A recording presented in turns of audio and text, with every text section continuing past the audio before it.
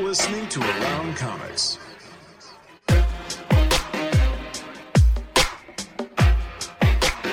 Comics.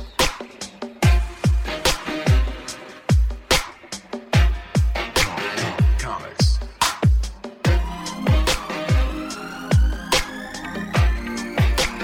Comics.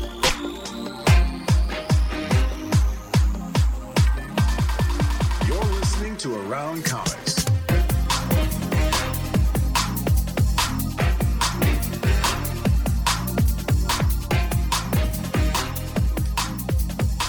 And hopefully you're watching Around Comics. I don't really know because we're trying a new system that may or may not be working correctly. I have no idea. Who knows? It might not. It may not work at all. Yeah. On the fly, we're winging it. We'll New see. software. We'll see. Anyone on the video that can chat, Confirm. Yeah. Anyone watching confirm that they see us, hear us, all that stuff would be wonderful. GP said, this by now, I suppose, but this biz doesn't work on Android devices or non-Chrome browsers on a PC. But I see you. Okay, so it is working. All right, well, we're just testing it out. This may be the last time we use it. We'll see. But welcome to Around Comics episode number 390. And what's up, fellas? What's going on? Hey. Hi.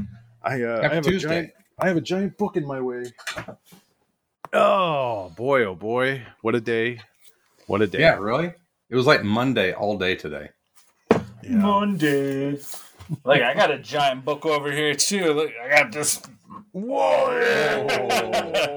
Fourth World Omnibus. That's just the biggest book within reach. That's a big book.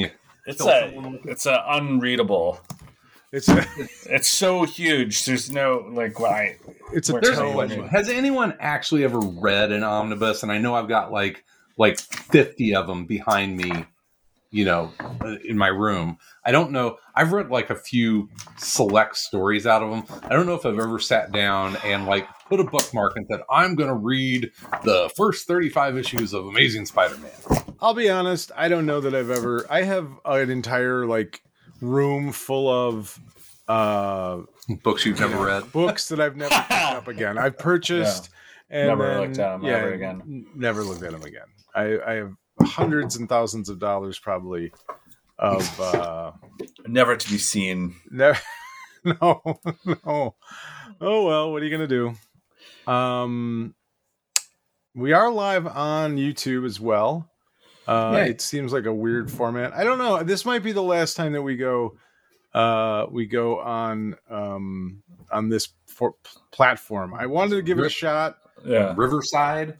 This Archie comment, is this like a Riverdale tie-in? Riverside. It's Riverside. Yeah. We'll see. Speaking of Archie comics, did you see Segura left Archie and is he's over at Oni now. Alex Segura. I thought you meant Tom Segura, the comedian. I was like, No, Segura? Alex What is Tom Segura. Segura? Loves Archie comics. Always has. Tom, your mic is hot. I don't know but you are I haven't blasting. I haven't done anything. Changed. I've It's changed literally nothing. the same. I've changed nothing. Okay. Before we get into other stuff, I did want to make a note that I received a Kickstarter from a former guest of the show. If you remember Jason Gonzalez, Jay Gonzo. I should be getting mine soon then too. Yeah, the La Mano del Destino, his Spanish-English flip book. It's really nice. It turned out great. It's he's such a designer, and it really has a designer's eye in it. If you're interested at all in the process of how to visually make a comic book, he breaks down his entire art process from beginning to end, and it has all of the printing information, all of that stuff. It's really, really cool. Goes into a lot of color theory, how he inks, how he flats. Some nerdy shit. Basically the layered process for creating a comic book page. It's in depth. It's edutainment. Edutainment. You know, we never had an edutainment theme song. As much as we use that term, we should have some sort of like like a the more you know. Maybe I'll rip off that stinger. Yeah. Put in I do with Round the new comics, platform. edutaining you. With the new platform, there is some built-in sounds into the. I can. Let's see. What do we got here? Let's see what we got. We got some clapping.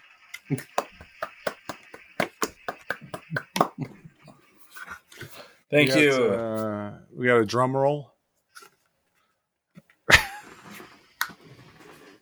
I don't know You can why. hear and we can't. I'm gonna use this one all the time. A laugh track.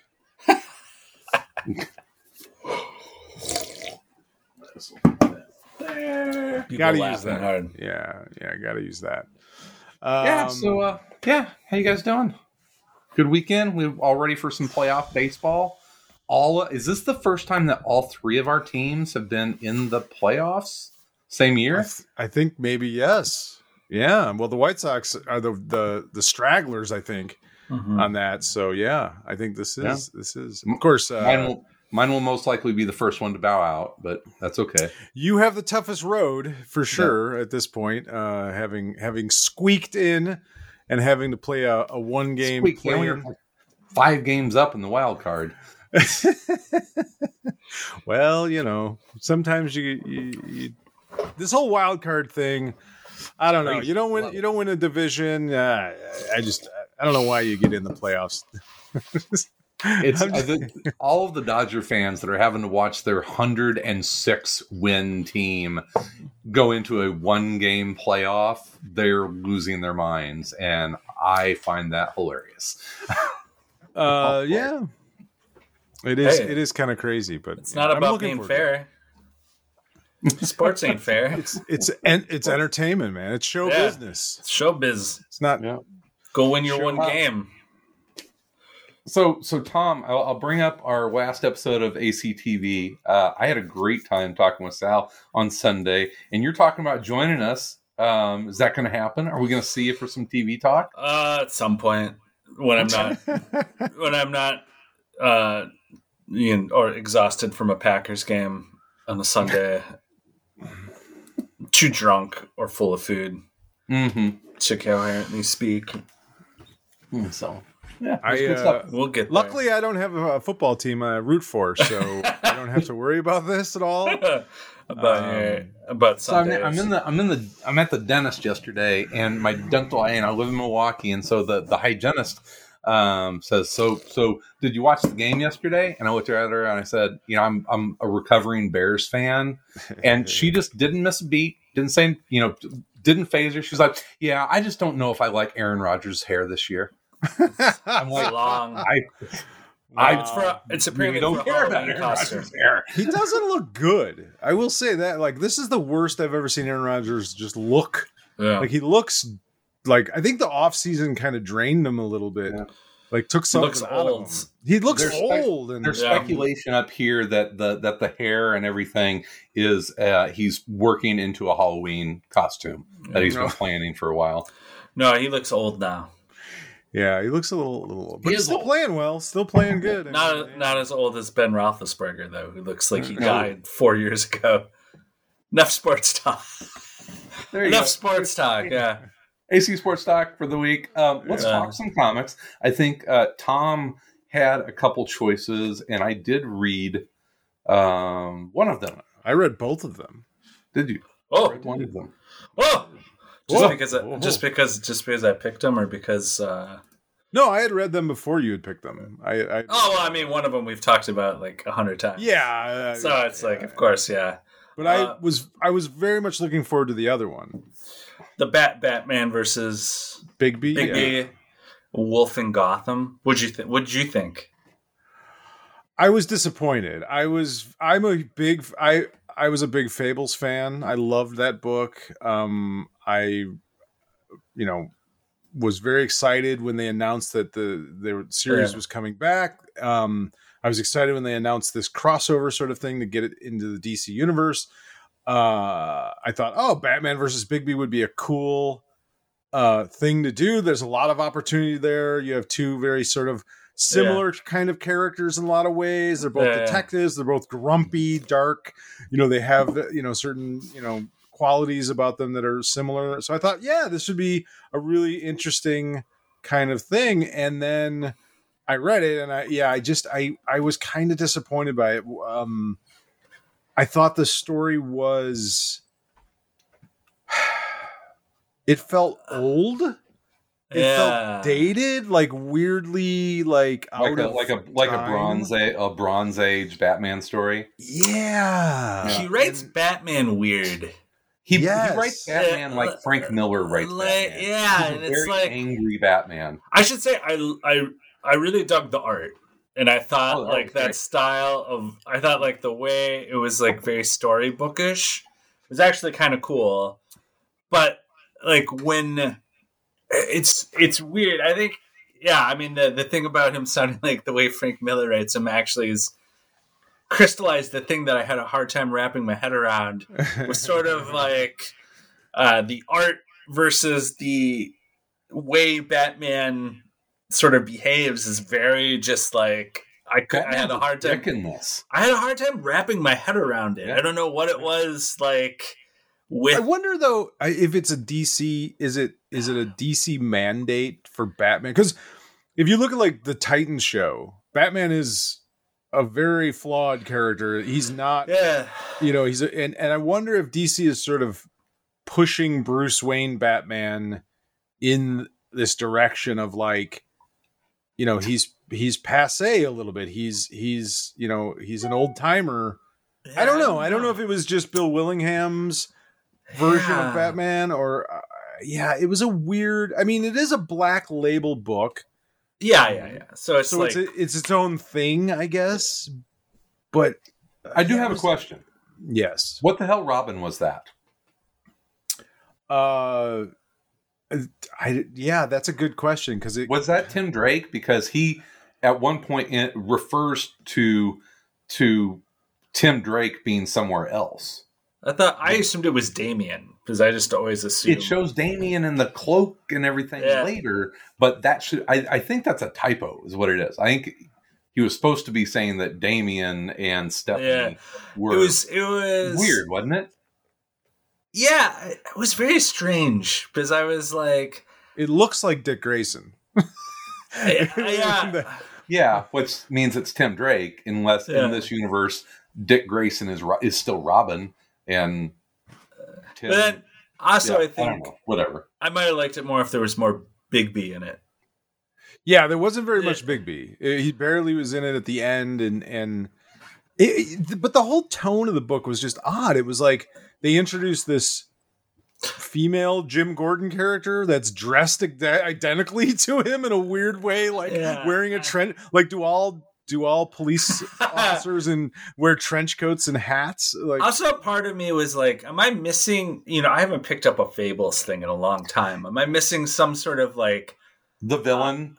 I don't know who the villain is. Yeah, where I'm like, am I just not remember? Or is this something? No, I don't know. Think so. I don't think so. Maybe I was carrying. Sometimes you carry too much baggage into something, and you're looking for something that's not meant to be there. But yeah, it was a weird. It was just like a weird tone, and it like, it was strange. I was like, have I ever read Bill Willingham write Batman? Is this his Batman, and I'm not exactly down with it.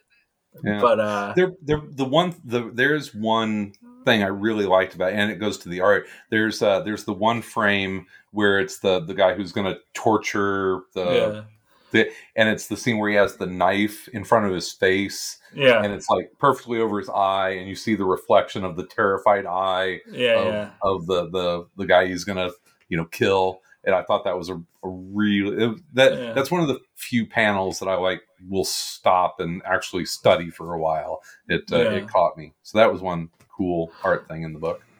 I'll probably try and read the next one just to see if my brain, if I'm just having a hard time figuring out like what the tone is or who because I was like it's because I'm not one that's like, this isn't what Batman sounds like, that's not my usual reaction to something. It's like, oh, but that was my reaction to this. It was like, he was like a bad cop. I was like, what?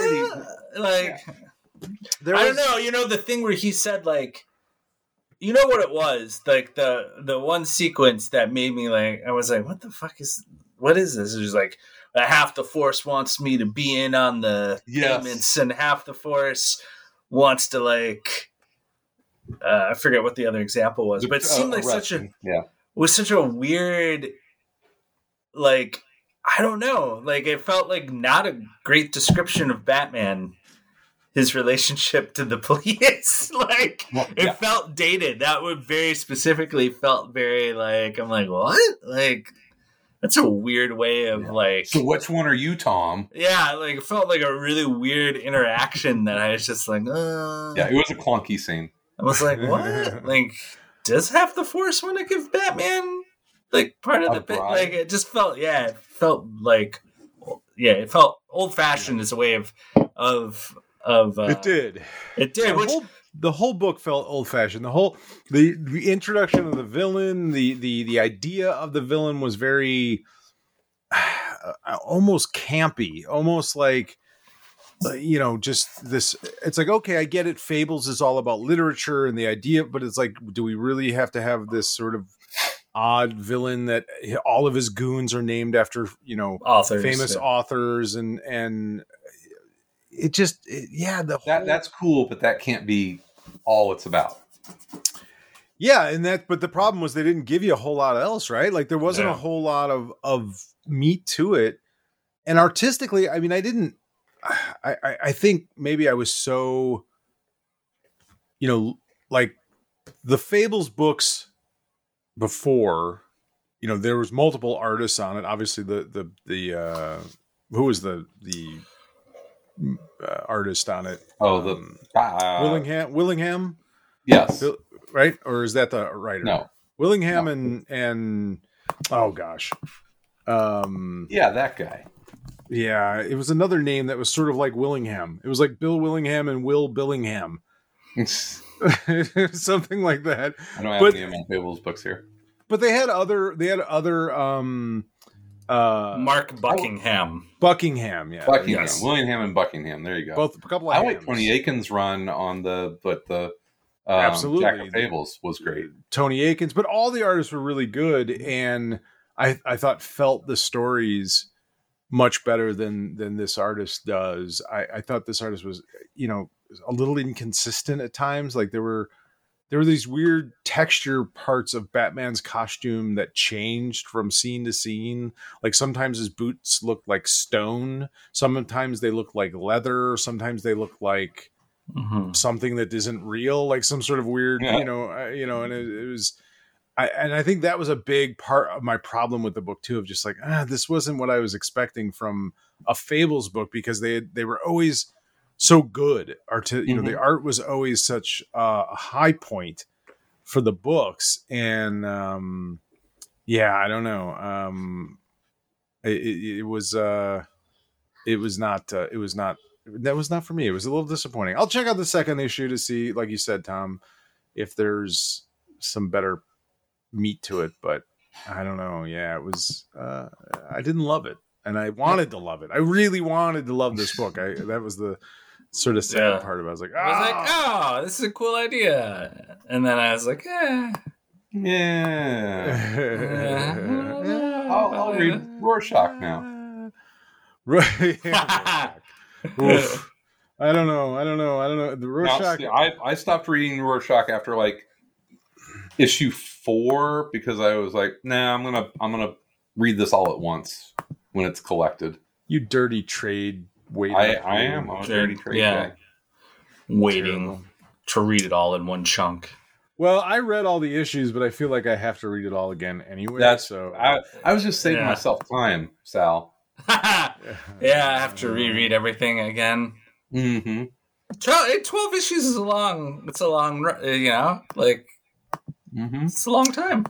I think okay, listen, I'm almost reluctant to say anything negative about the book, because I love Tom so much, and he's such a Great guy. Yeah. Great guy, and I love his work genuinely. And I think he's a very talented writer. But at the end of this 12 issues of this book that's called Rorschach, I just sit there and wonder, what the fuck does this have to do with Rorschach in any way? I couldn't find, other than there are a couple of characters that wear the costume, that wear the mask, that are sort of pretending to be Rorschach, or there's this idea that Rorschach isn't dead. Mm-hmm.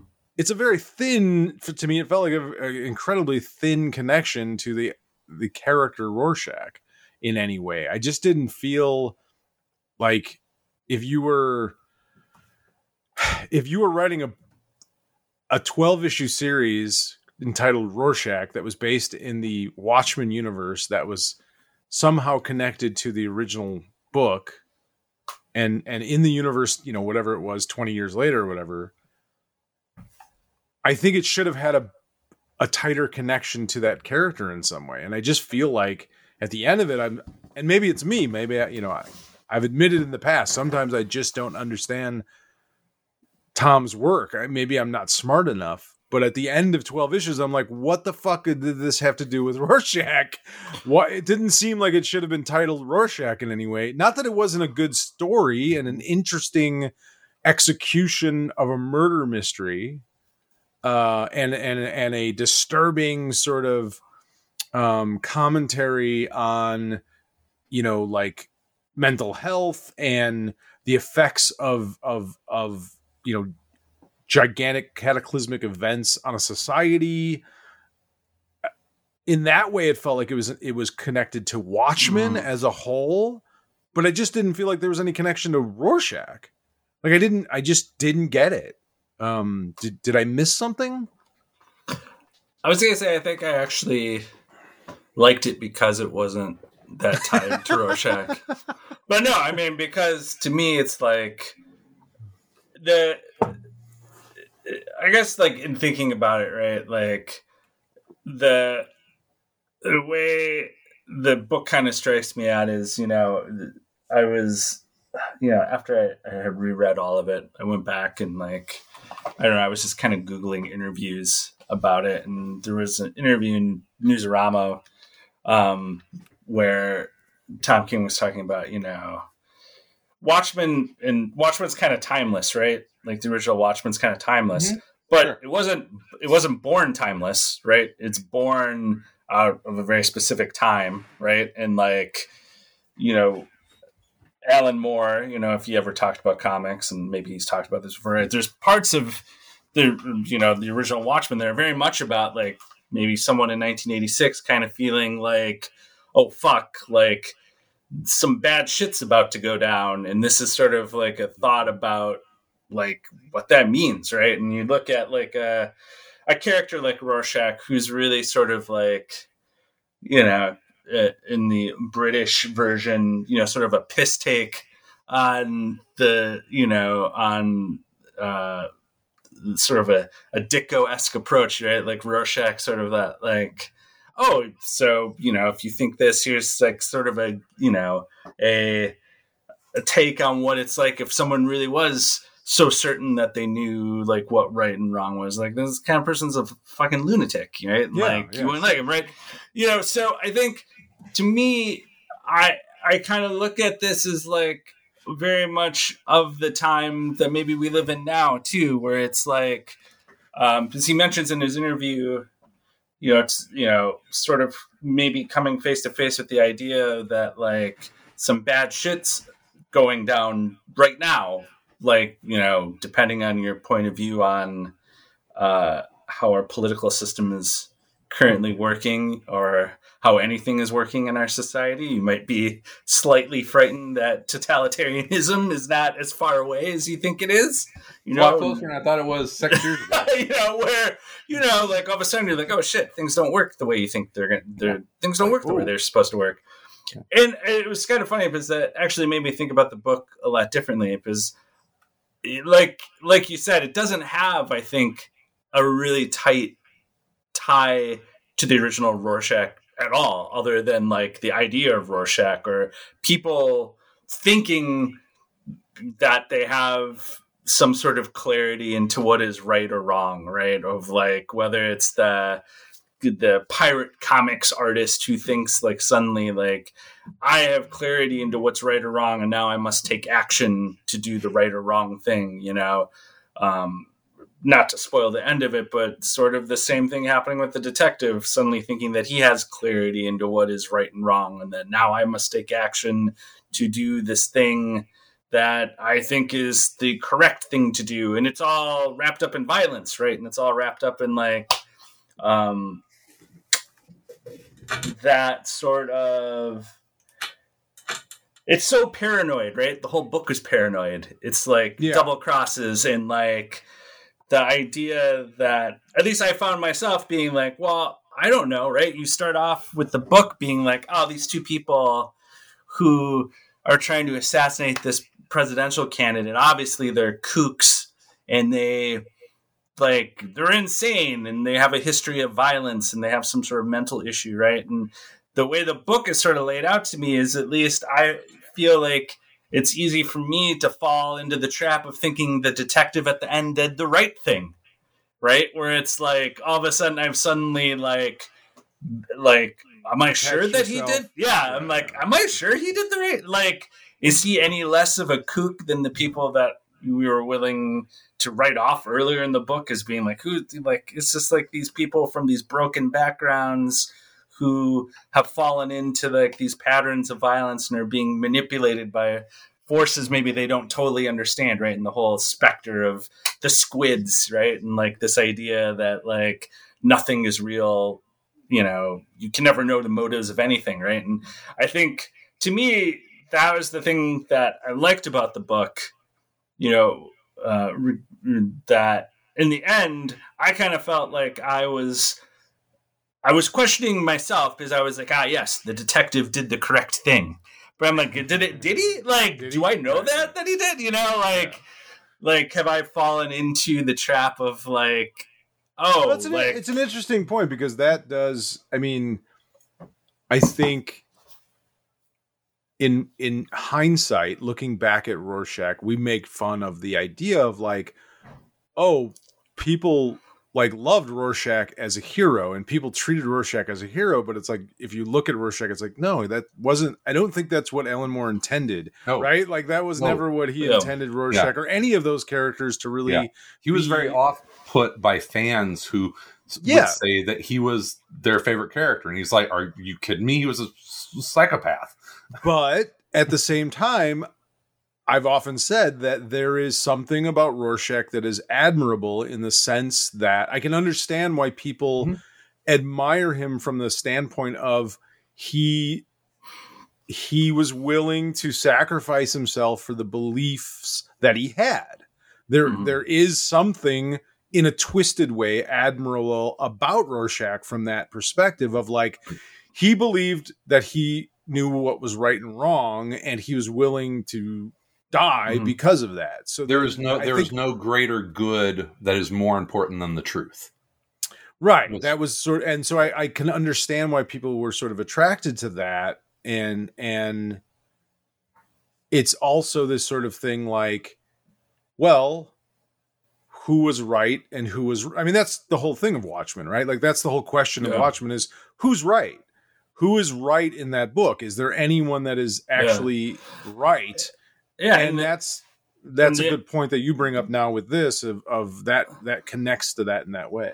Yeah, you know, what's interesting about this is like in the original Watchmen, as a reader, you do know what happened, right? Like you are connected on some level to, like, you know that you know, Asmodeus did this and did that, and like people.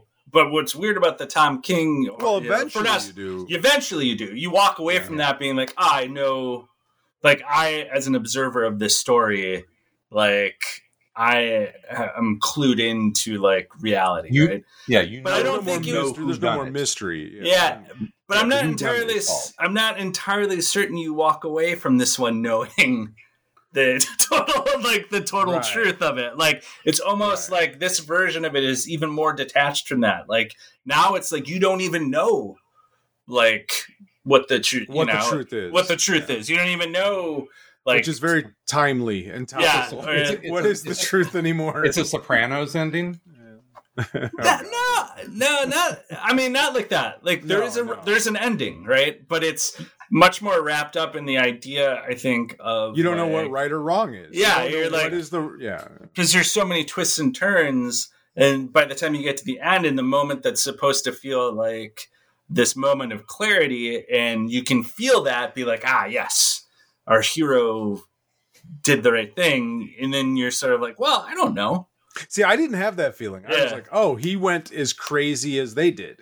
Yeah. He was infected by some sort of virus. Yeah. It almost seemed like, and went crazy. That's but I see what you're saying. Absolutely. Of like, you've helped to explain. The funny thing is, I knew I didn't dislike the book. I mean, I liked the book. I love the idea that it feels very much like a 1970s movie of paranoia and distrust. I mean, like All the President's Men, where there's this, there's constant paranoia, and you're always looking over, and you don't know who to trust. You don't know who's right or who's wrong or who's telling the truth or who's lying. Yeah, it's very conspiratorial, and it had a very 1970s feel to it, which I love. So I liked the book. Yeah. It was just this idea of like, I could see why people would fucking hate this because it's called Rorschach. Totally. You know what I mean? Like, I mean, it's in a way, it's almost like there aren't even the Watchmen. There's none of that in this universe. This universe is all that stuff is gone. Yeah. Right. There's no hint of any. That's all something in the past. Right. And it's like, so you don't even have the clarity of like like a thing like a Dr. Manhattan to sort of wrap your head around. It's almost like they just live in the aftershock of what happened. And it's just this follows the HBO series. Yes. Yeah. It acknowledges that the HBO series is existed. Canon. And it has that feel of like, this is the afterward. This is what happened after, right? Like this thing happened, and now the world is got to deal with that. And like things aren't better. Like it's very right. So it's so it didn't fix everything. So Ozymandias, his theory that this would unite the world and fix the world's problems did not come true. Mm-hmm. Yeah, because people are people. Yeah, and the art was fucking awesome in it, and I loved like it fit perfectly. And like the coloring and like the way like they were able, like how to pick them when they did complicated stuff, like they made it uncomplicated, right? There's like moments in the last couple of issues where two different things are happening at the same time, but between art and color, they're able to, it's clear, right? Like you're not, that's not what's going to leave you confused. Like they don't the twists and turns leave you disoriented about like what you think is happening, but it's not like disoriented from like, I literally can't decipher what's happening, what's happening on the page, which is a feat. But I will say something there were multiple times in this 12 issues that I had to go back and read issues again. Yeah, so I'm like understood. Okay, issue 8, I got to read 5, 6, and 7 so that I understood 8. Yeah, to remember what the sequence of what happened or why, and it's also like, it's 12 issues, right?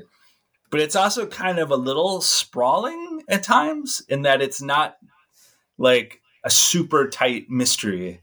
Like you definitely go down these weird paths. Very weird. Yeah, where you're just like, what's happening?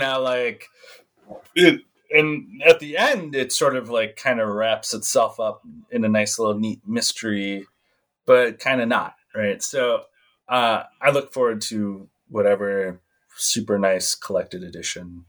Yeah, I'm definitely going to order the hardcover. I think I'm going to pre-order it on Amazon. Yeah, I think it comes out in this month, actually. Yeah. And I'm absolutely going to order it. Like I said, my hesitation to say anything negative about it because I didn't want people to think that I didn't enjoy it because I was fascinated by it, and it's it's a huge swing of a book. Like it's a Yes. it does everything I ask for in comics, which is like take chances and risk something and to give me something different. It's just it's also just like, ooh, is it too big of a swing? Is it too but you bite too much off it. It's interesting. It's like, I don't know. I read it and then it took me a while to kind of think about what I actually thought about it. That's rare. That's pretty rare in comics, right? I was like, what do I actually think of this book that I read, as opposed to like the knee-jerk reaction to it? Because I think comics are so, they're built to be disposable. Like there's another one coming out next month, right? That's like the in the DNA of it is like nothing sticks around. Just keep going. Just keep going. Yeah, there's going to be another Spider-Man story next month. Don't worry. Like there'll be another Superman story. Like, so it's interesting to be sort of read something where you're like, I gotta like digest this for a little bit before I gotta chew on it. Yeah, it's hardcover releases on December 7th. And then when Adam Strange wraps up, we can finish all of our long-term books we've been talking about for a long time. A year-long commitment to talking about Adam Strange constantly. We'll do the year of Tom King. We'll just do a recap. But which one was better, Strange Adventures or Rorschach? Rorschach. Well, there's so much of Tom King's vision work in WandaVision, so you can almost throw that in there. He's everywhere. He is. He's everywhere. He haunts us. I read an interesting book that I had to think about a little bit as well. It was an image book written by Patrick Kindlon, Kindlon, and art by Marco Ferrari. It's called The Frontiersman, and the first issue came out last week. And the back matter, it starts off basically telling you that their goal of this book is to be the best superhero comic on the stands every month. And it was good. It was interesting. It was definitely a superhero comic, but a different kind of superhero comic. So basically you have this story of this old retired superhero called he was the Frontiersman, and he was sort of a social justice superhero in some way. He was very concerned with the ecology of our world, the environment, and he fought for the environment and stood up for the environment. But he fought supervillains, and he was very famous, and he wears a coonskin cap backwards with holes cut into it, and he has a big beard, and he wears a leather fringed jacket and big leather boots, and he carries a hammer axe kind of thing. But he's retired now, and he lives in the woods off the grid, and he's sort of just doesn't really want anything to do with any of that any longer. But this young man who is a eco warrior activist comes looking for him and asking him to join their cause. And they don't want him to be a superhero necessarily. They don't want him to go fight anyone. They want him to be more of a symbol. And they want to save the giant redwoods. And they want him to come and stand and like protest on the top of a giant redwood that a corporation is threatening to shut down. And he doesn't really want to. He's not really interested in it, and it sort of leads him to kind of go into his past and talk to some people from his past and sort of search his feelings about it. It was interesting in a couple of ways. One, like I have a tendency when anything that is sort of granola-ish, crunchy, sort of Portland, Oregon, activist kind of thing. I'm a natural cynic, and I kind of I kind of balk at stories about that kind of stuff because I often find it to be so simplistic and ham-fisted and just sort of like anytime I think you write a story with an agenda, in the sense of like trying to be, and unfortunately it's trying to be good. You know what I mean? Like trying to like change. It reminds me of one of my favorite convention stories with you. Whenever we were in Seattle, and we walked, we were at a hotel at the top of this hill. And if you've ever been in Seattle, it's a very hilly city down to the Pike's Place. And so we walked all the way from our hotel all the way down, did the whole Pike's Place thing, and we're walking up this like 30-degree fucking hill, and we get about halfway, and it's outside of this little shop. There's a Greenpeace person trying to get people to sign up for Greenpeace, and we all stop because we're just fucking out of breath and got to take a break. And you stop, and the Greenpeace gal comes up and starts talking to you, and you're just nodding, and we're catching our breath, and then you just look at her and say, "Hey, lady, I'm sorry, I was just taking a break. I gotta go." Yeah, I gotta get out of here. I mean, I'm not opposed to people. Obviously, I think it's noble to try and help and change the world and do things. But my natural cynicism leads me to believe that a lot of it is just wasted effort. And I think that it's a lot of it is a waste of time, that people do more to make themselves feel better about themselves than to really affect any change. But that's a whole, but what I liked about this book is that I didn't think it was simplistic. I thought it was actually interesting because it took a lot of different sides of these issues and sort of discussed it in different ways. And it didn't have one perspective and it didn't try and tell you what was right or wrong. It didn't try and force you to think a certain way. It gave you different characters that had different perspectives on the subject, including the main character who wasn't necessarily that interested in doing this any longer, that had spent a lifetime doing it and didn't really see much point in doing it any longer. But at the same time, at the end of the book, he sort of realizes that maybe he can help, maybe he can do something, and he does get involved. And so I really did like it. It's a little goofy, but I think it's intentionally a little goofy. Like it's sort of embraces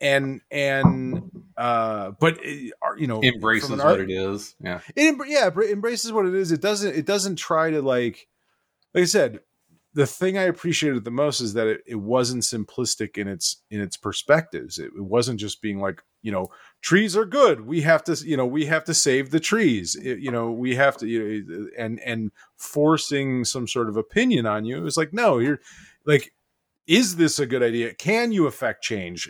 Obviously we all like, I would be the first person to sit there and go, hey, if we can save trees, that's a good thing.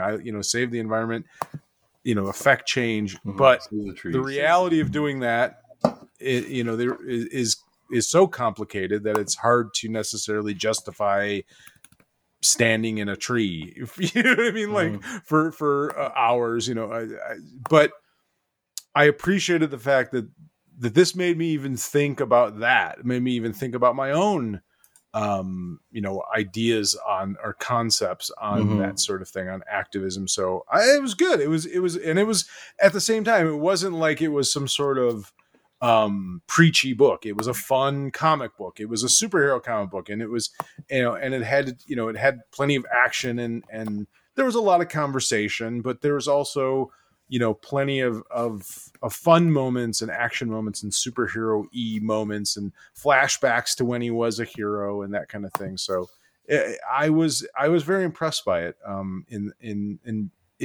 Something that I would probably, like, my initial feeling on it was probably pretty negative going into it. Like, my baggage going into it was probably like, this is going to be, exactly. Like, all right, whatever. Yeah. all right, you fucking hippies, whatever. But no, by the end of it, I was like, okay, that was pretty good. So if they can win me over, I would imagine a lot of people might like it. So yeah, it was cool.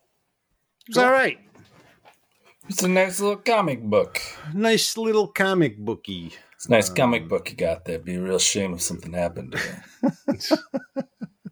Did anyone watch the Many Saints of Newark or whatever the fuck that Sopranos? The Sopranos prequel? No, I have not yet. God. That's one of the worst movies I've ever seen in my life. It's sort of unnecessary. It was. I thought I turned it off. I didn't even finish it. I thought it was terrible. I was just like, this is a terrible, terrible movie. Which was surprising because it was written by the same guy who wrote all the Sopranos. I was just like, it was like, I don't care. Yeah, I was sort of like, like it has like an air of like, I don't know, it's like, and maybe in comics we're just extra used to this, where it's like, now we need to know the origin of this, and we need to know what happened with that, and it's like, not really, I don't care.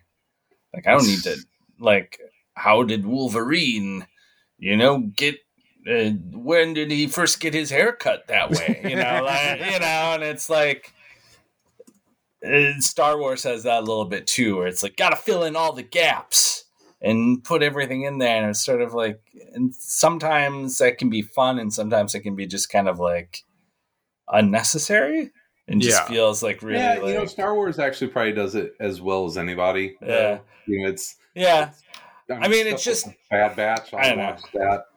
It's always tough when you have something so substantial as the starting point.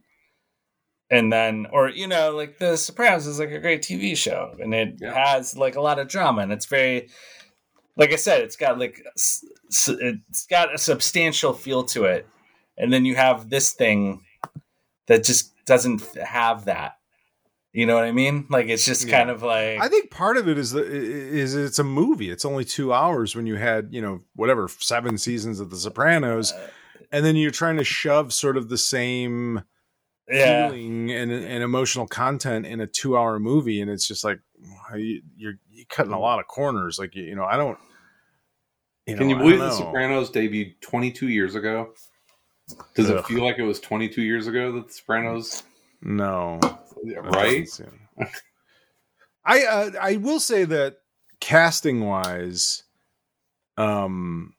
visually, some of the characters were amazingly well casted. Like the woman that played Tony Soprano's mother, who's, I don't know the actress name, but she was in like the Bates Motel show, which was very good. But visually, the way they made her look was interesting because she looked so much like Tony's wife in the show. I don't know, I can't think of the actress's name again, but Nurse Jackie. It was interesting that it was like, oh, she looks so much like her.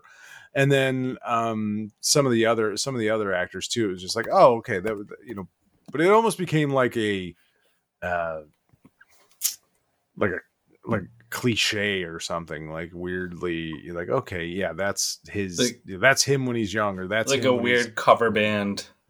Yeah. Yes. It's like, it's like Iron kind Dragon. of like the thing I like, I guess, but not quite. Not quite there. Maybe taking itself a touch too seriously. Yeah, it was odd. And also I started thinking a lot, like, it's got to be getting harder and harder to make period pieces. Like film, like stuff that's made in this, it's supposed to be filmed, like. I think they're running out of cars. Well, it's sets and cars and buildings and places where you can sort of film, that stuff, that's supposed to be in the 50s or, and it's just like. Yeah. It used to be like in Chicago, you could do a 1970s Chicago, film and be on one of like the L platforms, but now they've all been redone, so they don't look like they're from the set. That's Payback. You got to go back and undo them. Yeah, well, like Payback is one of my favorite all-time films, and it never really establishes the time period in that movie, and they shot most of that in Chicago, and there are scenes on a L platform that platform hadn't been redone in 20 years, so that kind of aided that feeling. You couldn't do it anymore. We need the urban blight for film purposes, cinematic purposes. Damn it! These nice looking platforms, they need to look like shit for purposes of this film. Hell, more Rust Belt cities where things really haven't changed. Yeah, well, you can go up to Buffalo. I think. You can get some. You can get some shots there. Still looks like shit there. Toledo. No offense, if you find people in Buffalo, but I've been to Buffalo. It's rough. It's Ruffalo. Yeah. Oh, hey. Sorry, couldn't help myself. Yeah. What else? Anything else? Chris, did you read anything this week, Chris? Yeah, did you bring anything? Bigby versus Batman. All right. I'll admit I started playing Metro Exodus. I'm sorry. What the fuck is that? It's a video game. Oh my goodness! Based on a series of novels by a Russian. It's a Russian post-apocalyptic first-person. I thought you were post-apocalyptic. We talked about this on ACTV, and I said, I'm kind of done with post-apocalyptic. And I said, of course, I just started playing a post-apocalyptic video game. I can't get away from it. Chris, you gotta live in the pre-apocalyptic real world. Yeah, we're getting there. You're gonna be post-apocalyptic soon enough. But speaking of ACTV, that is one of our Patreon programs, and you get that and Tom versus. He's doing Tom versus the Freedom Fighters, Sal's Big Geek Show, and I think we have a new Patreon that you wanted to give a shout out to? Yes. Andrew N. Andrew, I don't want. Should I say last names? Is that I don't know if it does it. Nah, something. don't. Nah, just okay. No. Andrew N. Thank you so much. New patron this week, just signed up today actually. So thank you so much for being a patron of Around Comics and supporting the show. We really do appreciate it. Thanks. The next Freedom Fighters issue is a Halloween themed one. Ooh, perfect timing.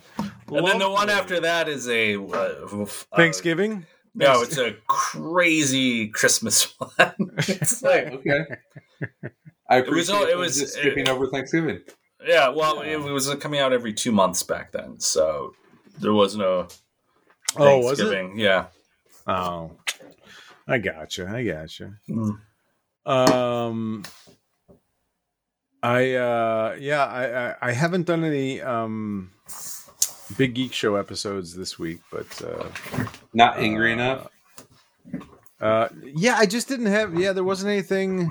Grist through the mill. I didn't listen to the episode, but what's the whole Elvira thing that you were pissed off about?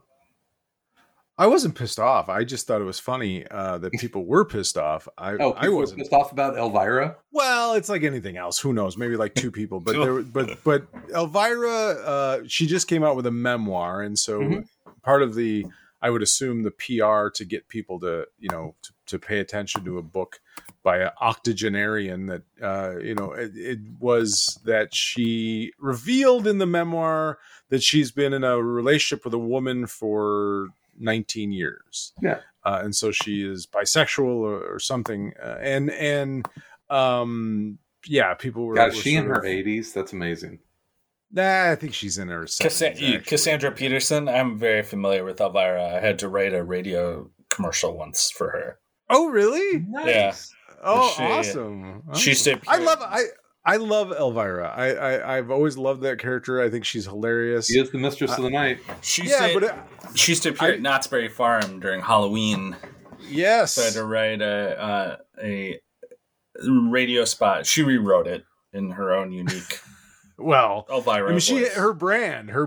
Yeah. I do not understand. I'm not obviously as intimately knowledgeable with the Elvira brand as Elvira herself.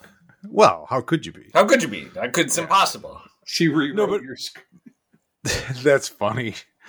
My thing was though, I just thought it was funny that like people were upset because like, oh my god, I can't believe, I'm like, really? You mean this woman who pretends to be a vampire from the 50s has been lying to you? Yeah. She's fucking made up. It's like what are you angry about? Yeah. I just wait till they find out about Svengoolie.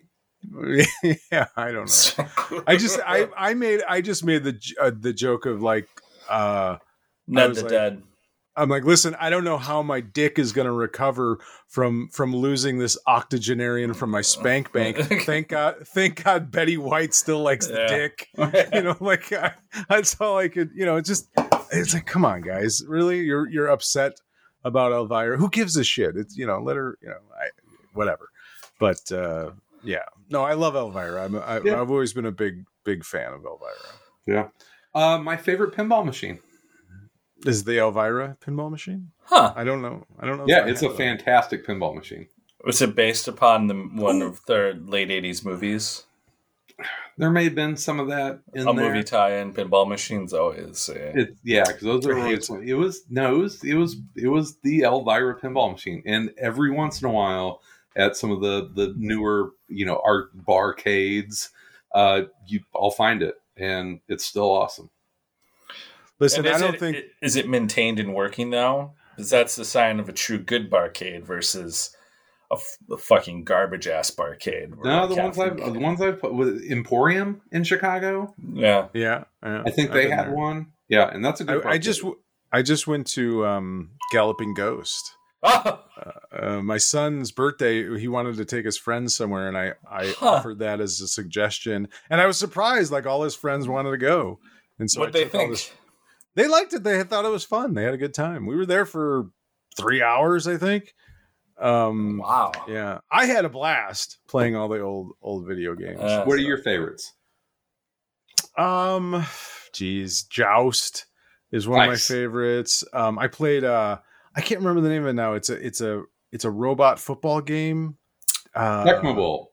No, it's not Tecmo Bowl. It's one where like. Oh yeah, I know what you're talking about. Like you can basically smash all the. It's like Battle Bowl or something like that. Something like that. Yeah. Battle Bots or something. Yeah. I like. Although I'm go ahead. Terrible at it. Is what is the one? It's the Spy Driver. Spy Hunter. Spy Hunter. I suck at it. But the ones that I like now more than any of them is like House of the Dead, or there's a couple of Alien movie shoot 'em, any of the shooting ones where you actually pick up a gun and shoot the screen. I love those. I think and I tried to play fucking Dragon's Lair again, and even though it's I can play as many times as I want, I still gave up because it's so hard. It's like I'm out of here. God damn it! Just like I'm not gonna waste my time on this fucking game. I can't get past like 3 fucking screens. It's that impossible. Fucking thing ate my allowance so many times. Oh yeah, but it was cool, man. That place has expanded. They have over 800 games now. It's insane. I mean, it's just it's overwhelming. It's so many games, but it was pretty cool. It was fun, and the kids seemed to enjoy it. So I was, like I said, I was surprised. I gave him like 5 options of things, and so he polled his friends of like, okay, what do you guys want to do for my birthday? Here's like 5 options, and they ended up settling on Galloping Ghost Arcade. Yeah, I might take my son there. I mean, it's $20 and you can play as much as you want. Oh, that's awesome. That's great. Yeah. Yeah, it's awesome. And there's so many games like, I had to wait a few times to play some of the, more the hot games. But not really. I did an arm wrestling game. I set the record on an arm wrestling game. Oh! Yeah.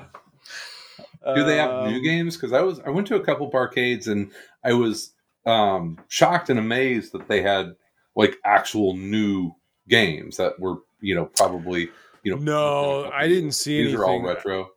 I mean, they had some stuff that's newer, but I would say like everything is from at the newest, like the 90s probably. Nothing I would. I mean, like Mortal Kombat is some of the newer stuff there. X-Men, the video game, the 4-person. Oh god, yeah. Always a good one. They have everything. They have obscure games. Like there was one game I had never seen in my life. It was like some sort of alien shoot 'em up game. Yeah. But the interesting thing about it was it was something to do with like lava or something, but the arcade case itself was built to look as if it was like falling over. So you'd walk up to it and it's like tilted, and I'm like, what is this? I'm like, is this thing broken? Is this? But it was made like that. I'm like, I've never seen that before in my life. Cool. I never. Yeah, they have all sorts of strange games there that I've never seen. I mean, but the nice thing now is they've sort of organized the place where they've clumped the similar type of games together. So like good. You'll have a whole row of shoot 'ems or karate games. You have a whole row of sports games and that kind of stuff. Yeah. Puzzle when they keep the Q*bert and the Donkey Kong together. Yeah. Well, they have like 3 different Q*berts. They'll have like 3 different type of Tron machines. Tron's always been a game I liked. Yeah, they have everything. It's crazy. It's kind of nuts. But they have a whole separate room that you have to pay differently for, and I think it's cheaper, but it's all pinball machines. Yeah, I think pinball's like $15. Yeah. And it's a whole different room of pinball machines. So I didn't go in there. I can't imagine myself playing pinball for very long. I love pinball. But like the pinball leagues and that kind of, like Ron Richards, that's one of his. He's in a passions. Pinball league. He plays pinball all the time, or probably pre-kids played pinball all the time. Go to like pinball tournaments and stuff. Really, that's a whole subculture. It's a whole geeky subculture. Our pinball aficionados. Interesting. Yeah, it's like disc golf. There's like a whole culture to it.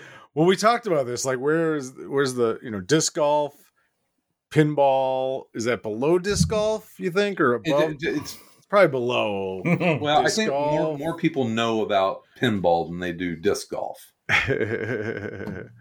Yeah, it's a weird. Hey man, whatever you're into, whatever people are into. Absolutely. We didn't get any live callers. I don't know if we didn't get enough people to live call in on the show. If you go to our Riverside page, you can do. I don't know. I don't think we're going to use this new setup. I don't like it as much. It wasn't a total failure, but no, I like the StreamYard better. Yeah, I think the StreamYard is better than Riverside. Sorry, Riverside. Yeah. You're cheap, but not as good. We'll see. I don't know. We'll see how the audio turns out, because if the audio's amazing. It does sound good. It does sound very good. But, yeah, I don't know. See, these are the kinds of decisions that podcasters have to make. Well, yeah, I suppose so. I suppose we do. All right. Well, do we have anything else for this evening? I don't think so. All right. Would love to read a few listener emails. But you got to email us for that. You can do so by shooting off a message to info@aroundcomics.com. We also love to see comments in all the social media places, blah, blah, blah. Oh, I did not have an email, but I did have someone message us a question. There you go. And I did reply already, but I'll just, for anyone else that maybe is interested, they asked if where our like first 100 episodes of Around Comics are at, where they can listen to them.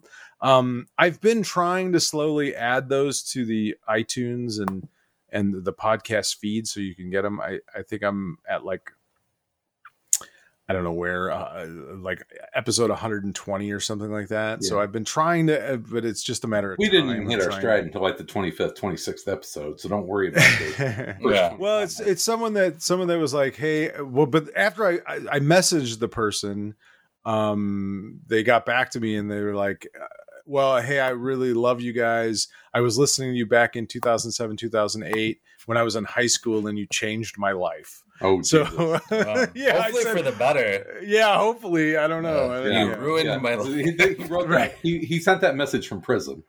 Yeah, I don't know. But yeah, hopefully we didn't fuck whoever that was up too badly. But yeah, so I'm trying to get those back up. It's just I need an assistant or something. I need a producer. That's what we need. I got too much to try and do. So trying to get them back up there eventually, slowly but surely. I have not put any up in a while, just because I've been doing other stuff. But I'll try and get back on that and get some of the older up. But a lot of them are up there. I think we're down to like 100, like episode 120 and up. You can listen to something like that. So I just another 120 to go, and we'll have them all back up there. Winter's coming.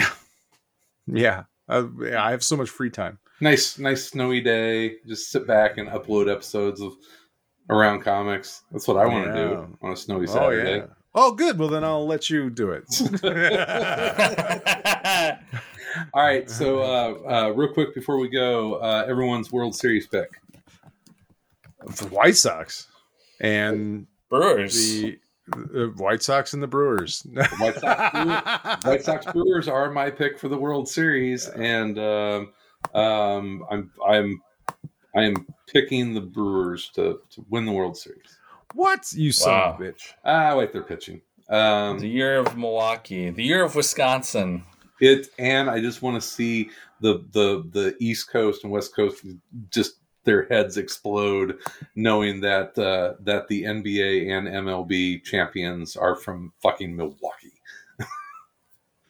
You've already turned these coastal elites. You've just turned on all your former teams. You're now a Brewers fan, a Bucks fan.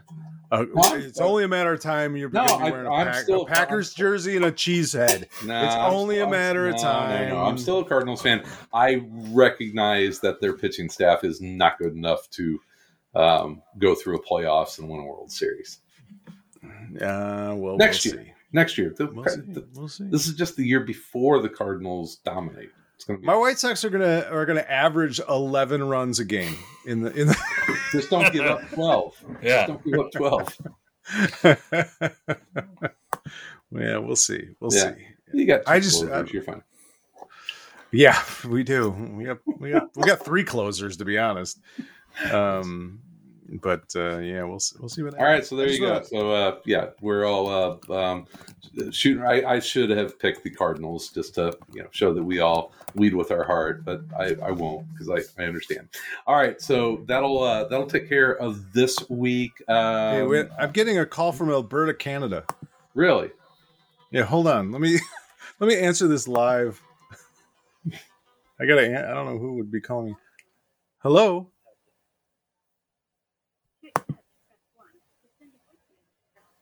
I think it's probably about his car warranty. What? I think it's a collect call. Collect call from Alberta. What the fuck?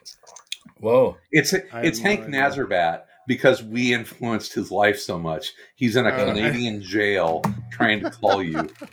That was the weirdest thing. Yeah, there was like a collect call from Canada. Sal, weird. Help me! I'm in Canada.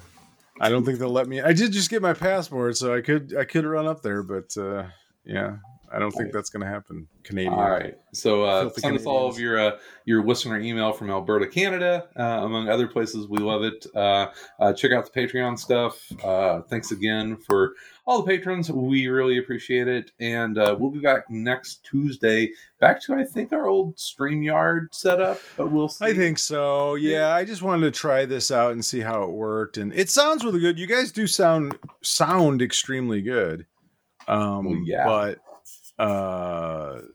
Yeah, I think StreamYard's just got... They're calling me back. Hold on a second. You should take care of it. Whatever. Something's happening in Alberta, Canada. To accept, press 1. To send a voicemail, press 2. I don't gotta think you want to do that. To accept, press 1. I have to. Voicemail, press 2. It's going to be a prison call. All right. From Alberta? Yeah. Yeah, answer. Nah, that's right. If they call back a third time, I have to answer. All right, let's get this over with. All right, so we'll be back next Tuesday. In the meantime, in between time, we'll be everywhere in and around comics and not Alberta, Canada. Collect call. It's prison call. It's a prison call.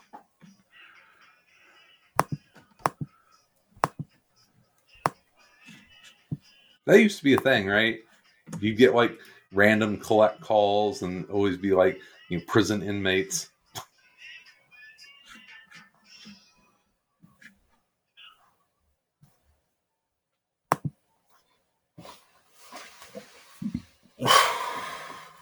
Oh, they're calling me again. Yeah. Nice. Find out. Come on. Who the fuck could be calling me? Put it on speaker.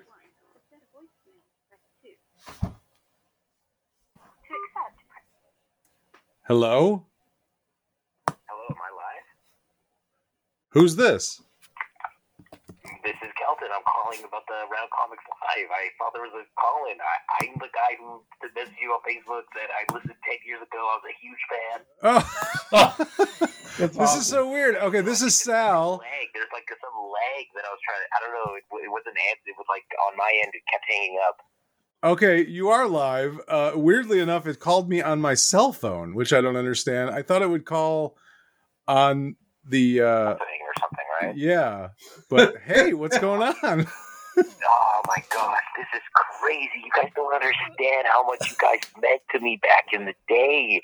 Like, seriously, you guys made my bus rides, my high school, my going to work, everything, comics, the way I looked at the world. All right, well, let me... You're not calling from prison, right? You're not calling... We were taking bets that you were calling from prison. I got out of prison a couple years ago, No, I'm just joking.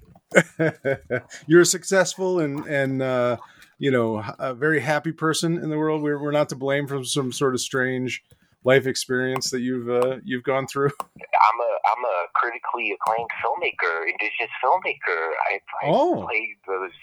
Yeah, like you guys, seriously, the way you guys broke down EC Comics back in the day, the interviews, the just, oh my goodness. You know what's even crazy about this? Do you want to hear something crazy? Sure. Oh, absolutely. Hey, there's a long time ago when you guys had a call-in number. You guys had a call-in number for comics to just leave a message. There was a guy who called and didn't realize that. Basically, I called and left a really fucked up message thinking that it was a test. I don't know if you guys remember this. It was like on Around Comics. I don't even know what episode. I can't even remember. But it was like just me talking about like, hey, what's up? I watched the Teenage Mutant Ninja Turtles movie this weekend. And then I just went on a crazy spiel saying crazy stuff. Because I was going to re-record the message, but it sent it. I don't know if you remember this at all. I don't remember, but we had some interesting call-ins. So I sort of remember that. Tom says he's crazy right now to call you guys. Like I never thought in a million years. You don't understand. Up in northern Alberta, this indigenous kid just listening to Around Comics. Like you were like one of the first podcasts I listened to. You, Crankcast, Comic Book Queers, Word Balloon. Oh, yeah. Like, yeah, the Crankcast. Where's Chris Tabor? I really wish that you guys could do another 24-hour podcast. I downloaded all those. I'm too old. You guys don't want to do that out. That was when I was young and I could stay up. I literally did stay up for 24 hours. But you did. You did the whole thing. I did the whole thing, but I was very young then. Yeah, I can't stay up for like 12 hours now. I would maybe be able to do it if I had enough coffee. I'm wearing pajamas right now. Oh my goodness, you You guys seriously were getting lightning in a bottle. Lightning in a bottle. I loved all those episodes. Really, I even there's probably man. I really appreciate you guys so much. Oh well, thanks so much for calling and for listening all these years. And yeah, it's great to know that you're not some sort of psychopath that we turned you into a lunatic or something, or we ruined your life. We're very happy about that. Tell him that my dream is to come and curl in Alberta. Chicago, are any of you kind of working in comics? Do you guys still just love them for fun? Yeah, no, none of us work in comics. We still read them. We love them. Tom and I are still in the Chicagoland suburbs. Chris is up in Milwaukee now, but we just. Are you guys close still to Mike Norton and Crank and Scotty Young and stuff? Or are you they kind of just been a long time? I haven't talked to Crank or Mike in a while. I occasionally talk with Scotty online, but he's super busy and has a family and a giant career. And Tim Seeley, we get every once in a while comes back on the show. And Tim Seeley was awesome. I loved when you guys had Tim Seeley back in the day. Tim's a good guy. Yeah. But we're just kind of still doing just older and have more children and other than that, same kind of. Do you guys feel that comics was maybe in a weird post-millennium golden age when you guys in your first 100 plus episode run, compared to now, or do you think it's still as strong? Oh, I think comics are probably better now than they were then. I think we were in I think it was a golden age of.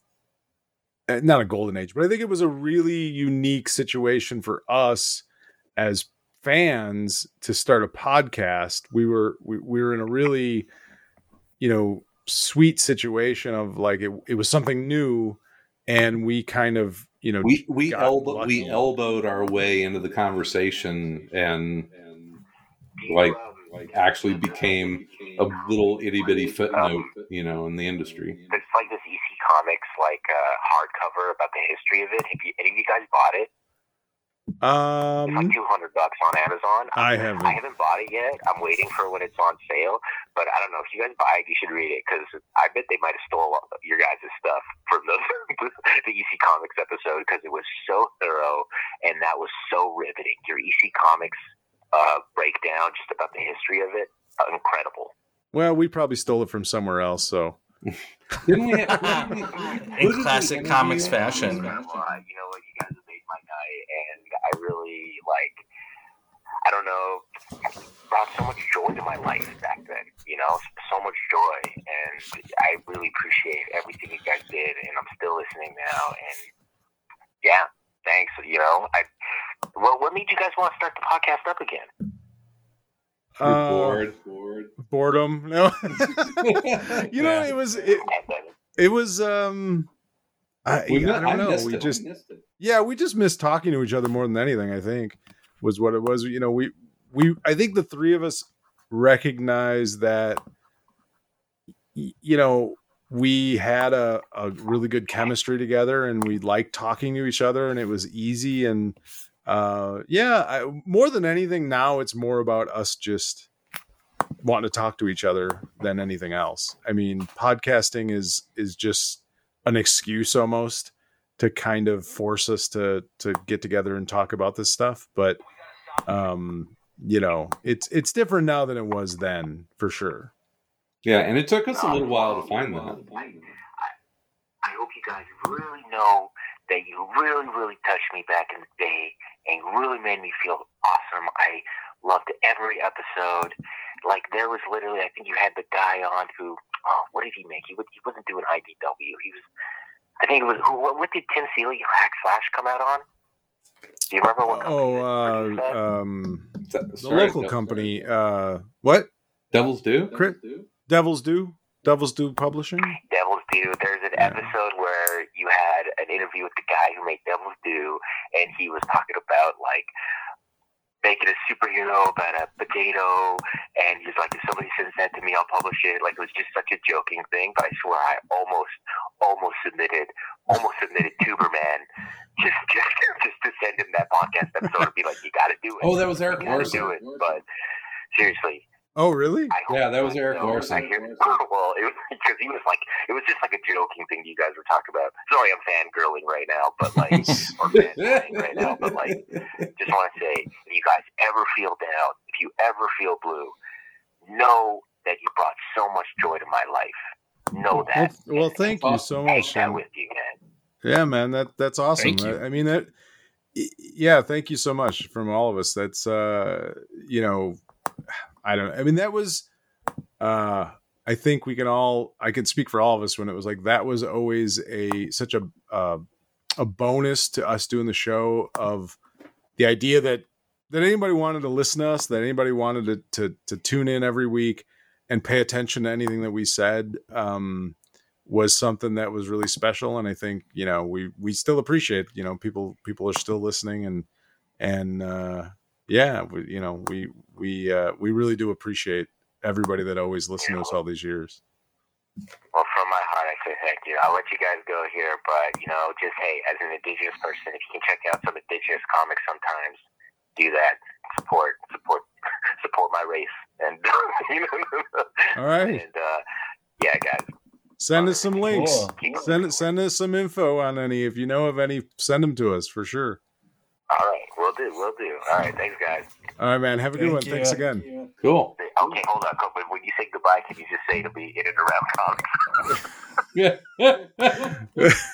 Absolutely. Chris, you have to, Chris. I can't possibly. All right, we'll talk to you soon, and in the meantime, in between time, we'll be everywhere in and around comics.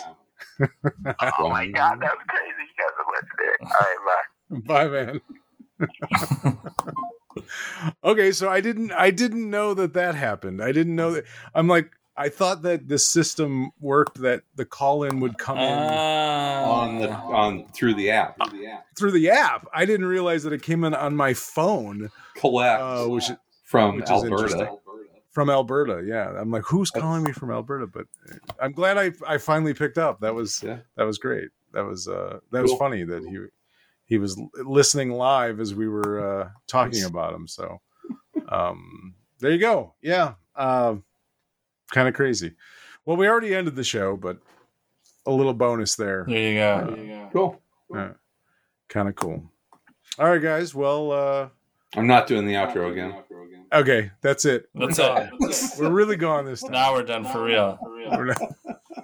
All right. Good night, everybody. Bye. All right. Bye-bye. Everywhere